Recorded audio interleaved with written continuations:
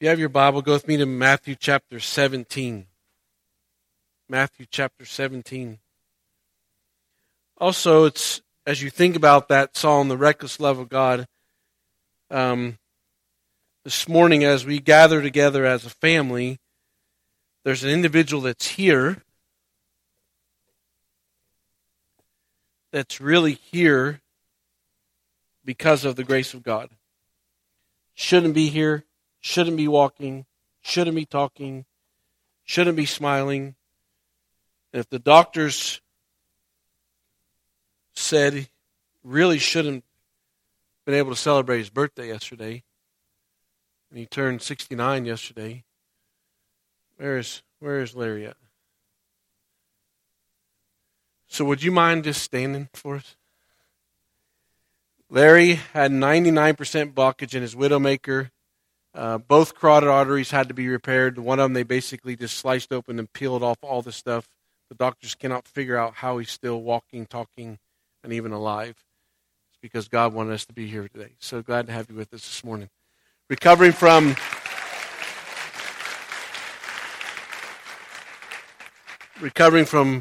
open heart surgery as well. There's still one other guy back there that we need to keep our eye on, is Mr. Dwayne. He's sitting there. He's recovering from open heart surgery too. Isn't it amazing how God just pursues us? God wants a relationship with us, and He's willing to go after that. And even at times we don't think it's the best way, He does certain things to get our attention. And so, saying that, you need to pray for the Bustamantes. Jamie's father's funeral is this afternoon at 1, so Pastor Andy will be doing that service this afternoon at 1. And the Salazar family is with us today as well. And their loved one, their husband, has went on to be with the Lord. And there'll be a service here on Tuesday for them. Even in the midst of all that brokenness, God's still seeking after you. He's still choosing to be purposeful about developing a relationship with you. What I love about it at times and what I don't like about it at times, He doesn't ask your permission in any of those scenarios because He's in charge. So He will do what is best to get your attention however He determines best. What I found, the easiest way is to come to Him humbly.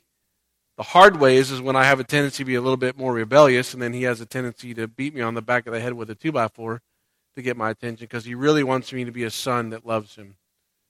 He does not want me to walk in rebellion. He does not want me to walk in my way. He wants me to walk in the fullness of who He is. Saying that, you're at Matthew chapter 17, praying that the cross has been part of who you are, or what you want to be part of your life. I pray that the Scriptures are something that are exciting to you. I pray that as you gather together as families, that the Word of God is something that's fun for you, that the cross means everything to you. I know there's certain things that you get excited about. I can't wait to see which boxes will be packed. I don't know where they're all going to go. But some of those boxes are going to get to a kid that's never really had their own, believe it or not, comb, toothbrush, pencils, pens. Some of those kids have never had that just for themselves. It's never been theirs. This is mine.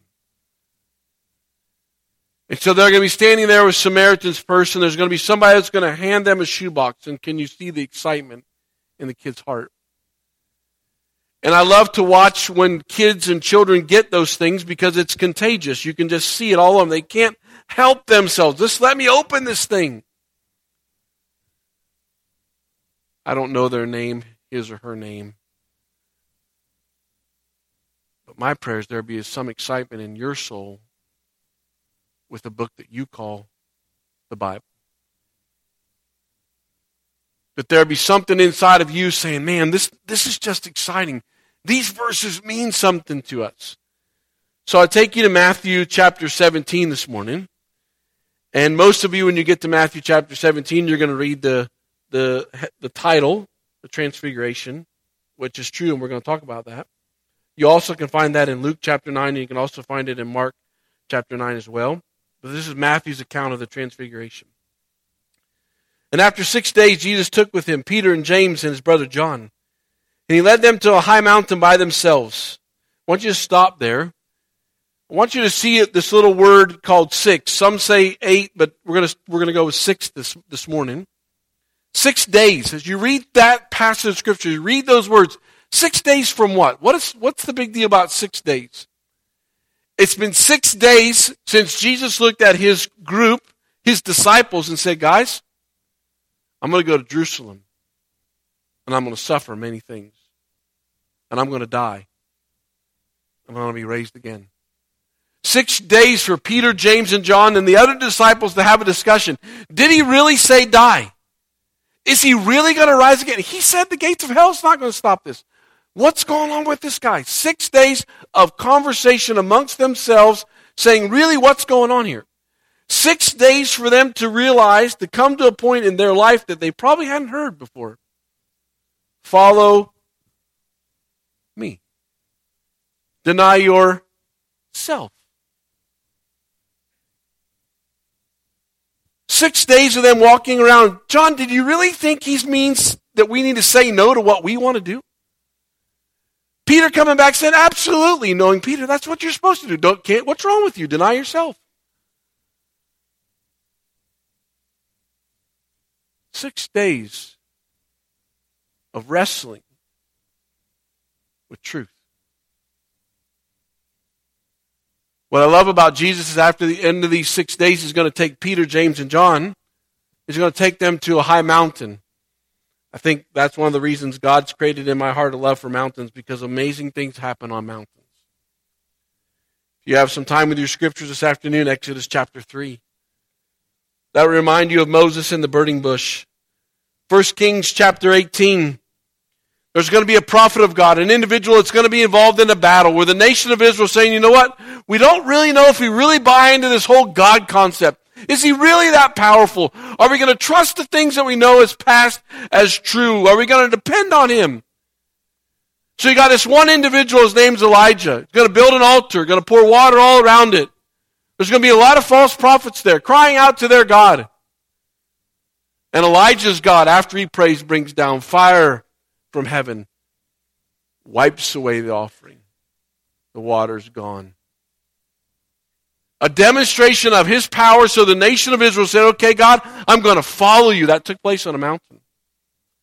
Another passage of Scripture where neat things took place on a mountain is Matthew chapter 4. Jesus is going to go to the mountain. Satan's going to come to him and tempt him. Wonderful thing about this mountain in Matthew chapter 4 is for you and I sitting here today to know if you're going to battle against Satan, you need to know the Scriptures. Jesus repeated to Satan, it is written, it is written, it is written. I'm praying that you know the Scriptures in the world that you live in, full of lies, that you can take the Scriptures and say, it is written. Here's the truth. But this morning we're going to talk more than that.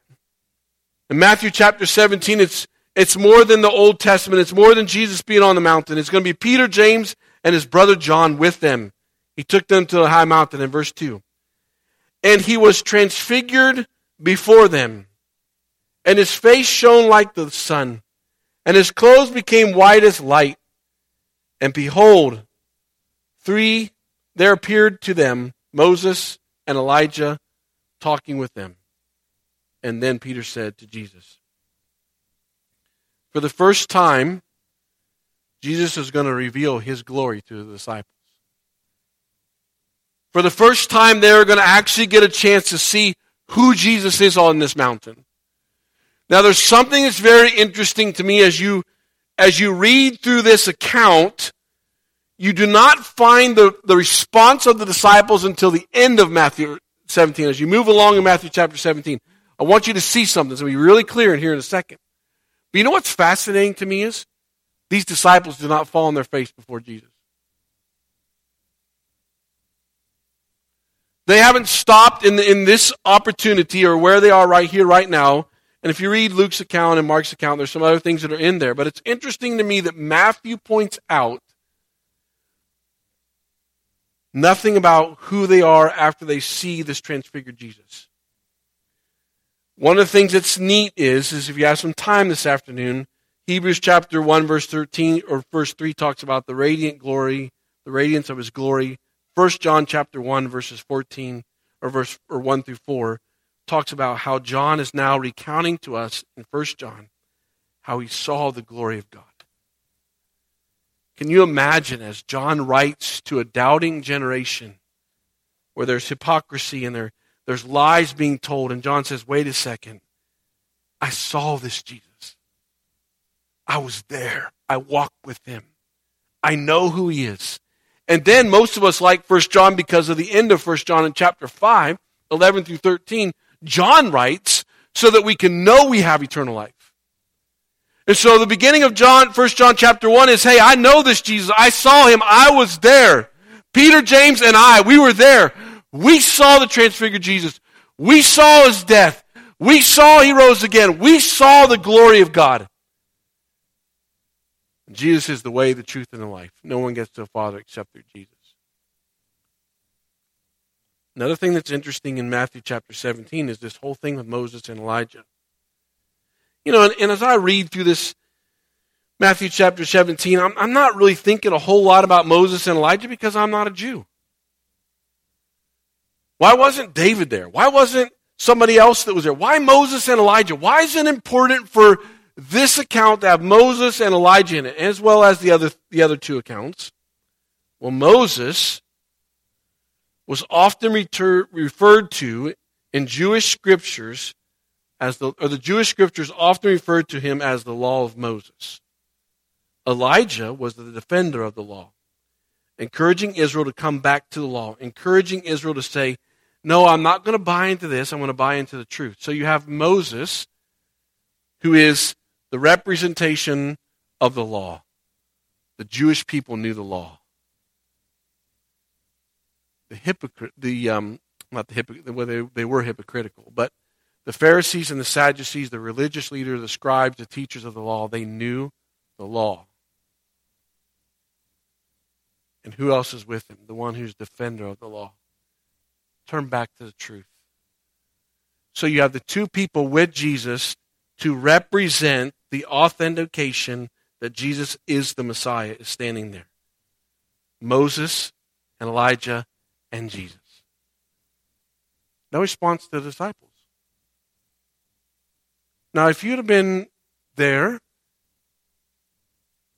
and Moses and Elijah and Jesus would have been there, you would think there would have been an automatic response from the disciples.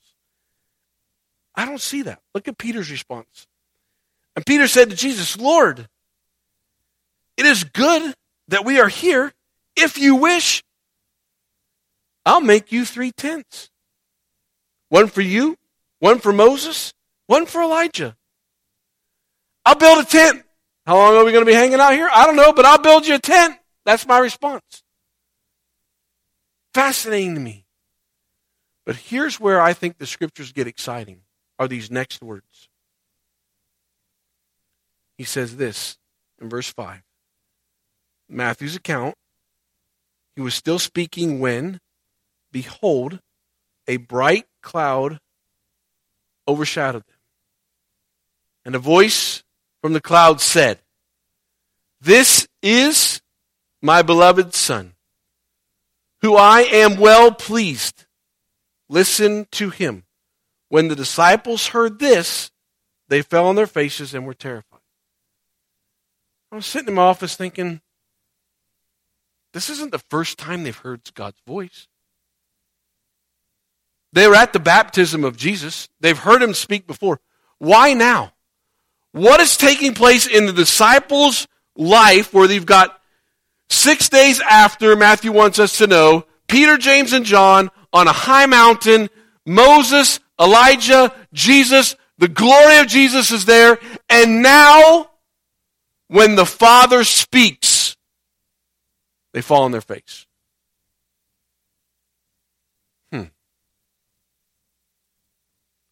I don't have an answer, I don't think.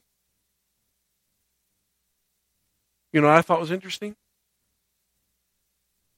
When was the last time I saw God in my life and I fell on my face and worshiped towards him? When was the last time you and I have heard the truth of Scripture? God's word to you that caused a response like this. It At times, it could be from a circumstance. At times, it could be, wow, that verse is just amazing. And because it's so amazing, in response, I just say, Lord, I want to fall on my face and worship you.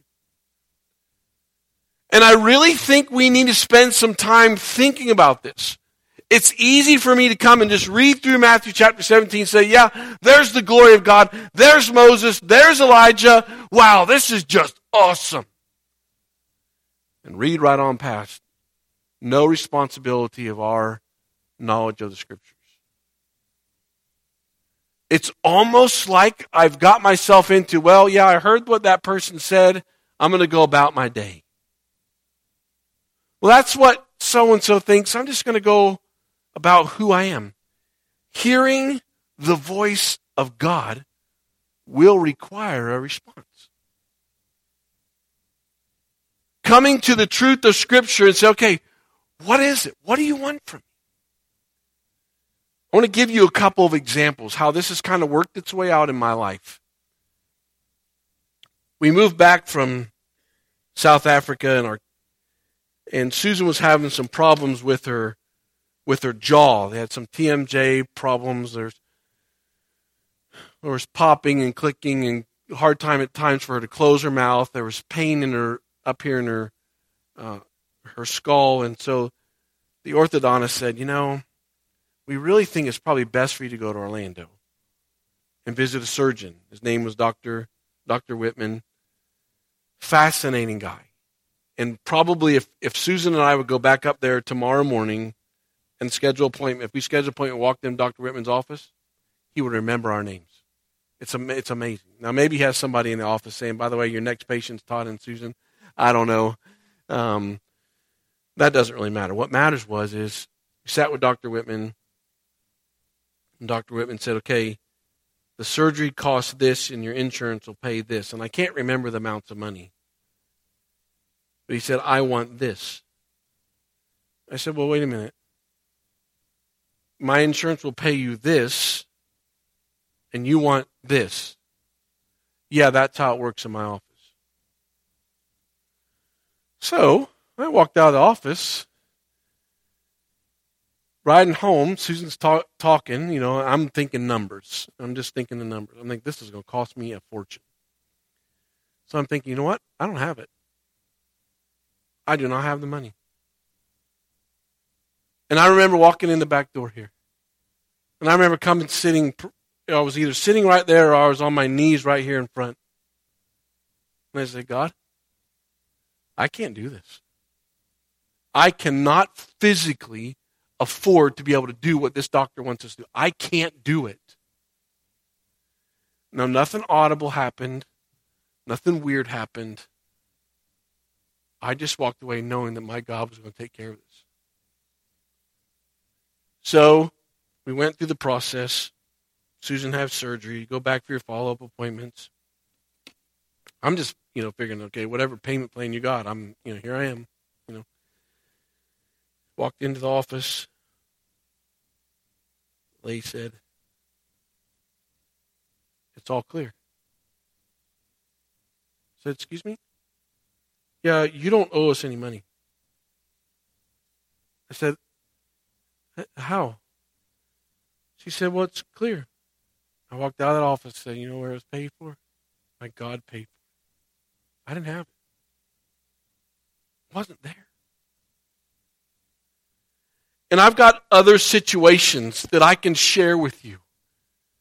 And I don't mind doing. I'll share another one. I remember being in going to Seoul, South Korea in 2017.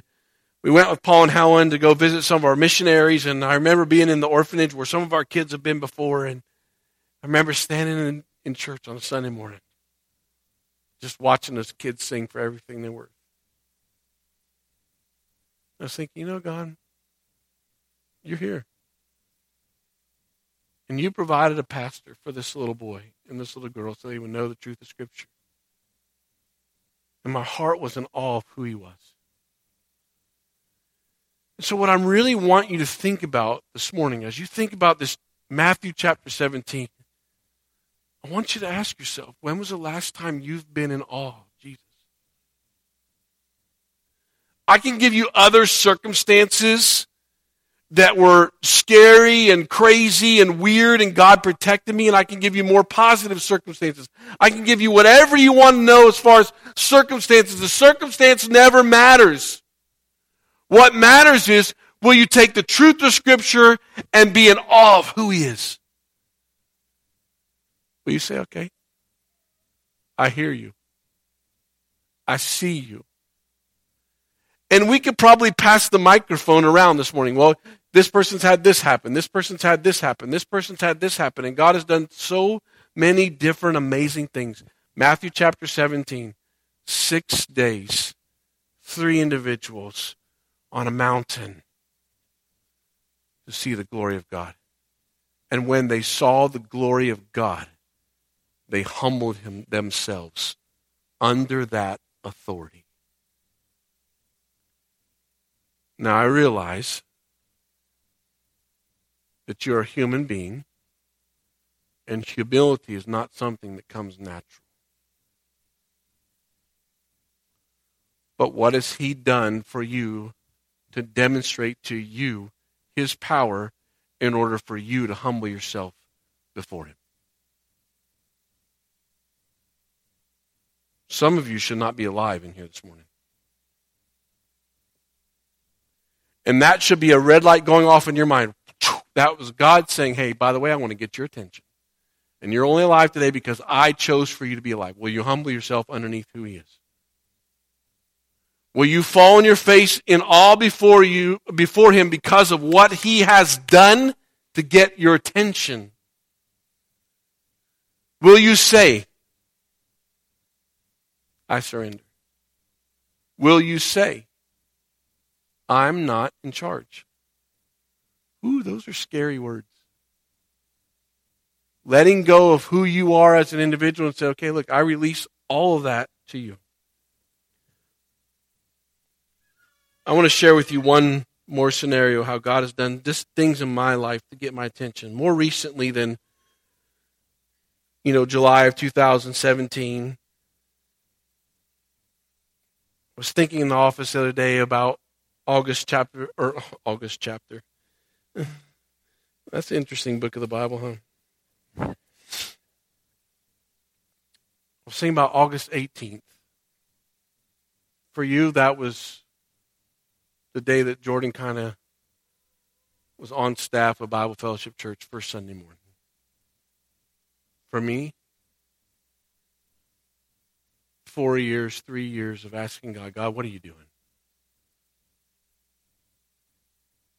You know what's amazing is you won't know this because you're not involved like what we are in church.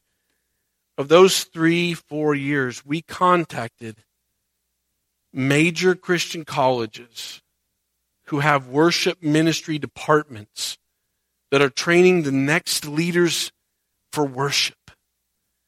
And we said to them, by the way, when you have somebody graduate, we are looking for someone. Over those years, never one time did anybody ever send me an email.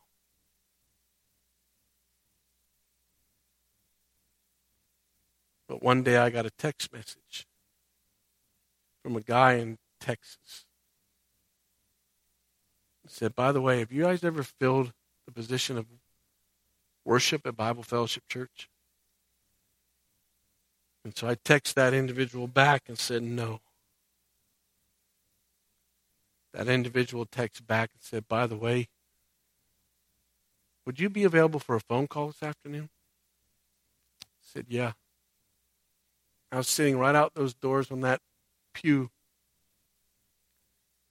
And this guy by the name of Jordan Terrell called my phone.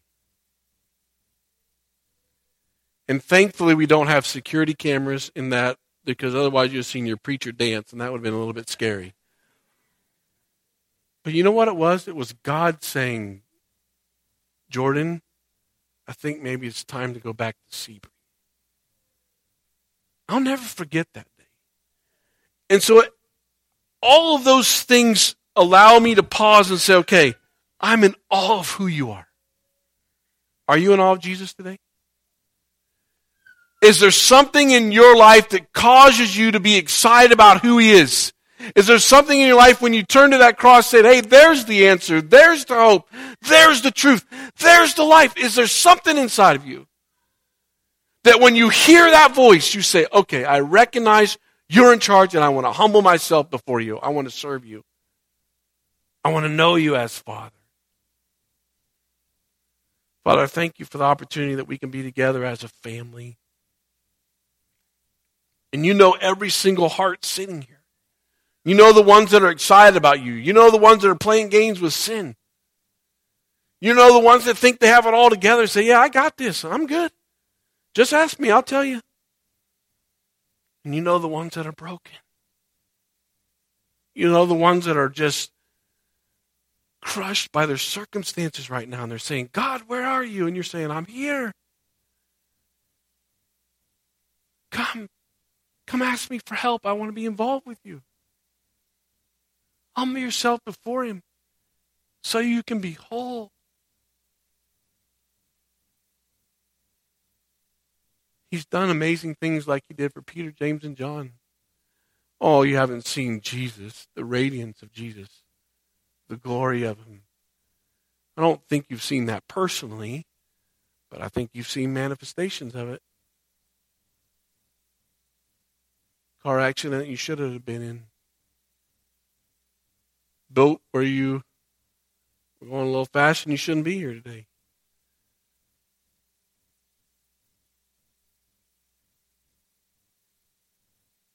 So will you humble yourself?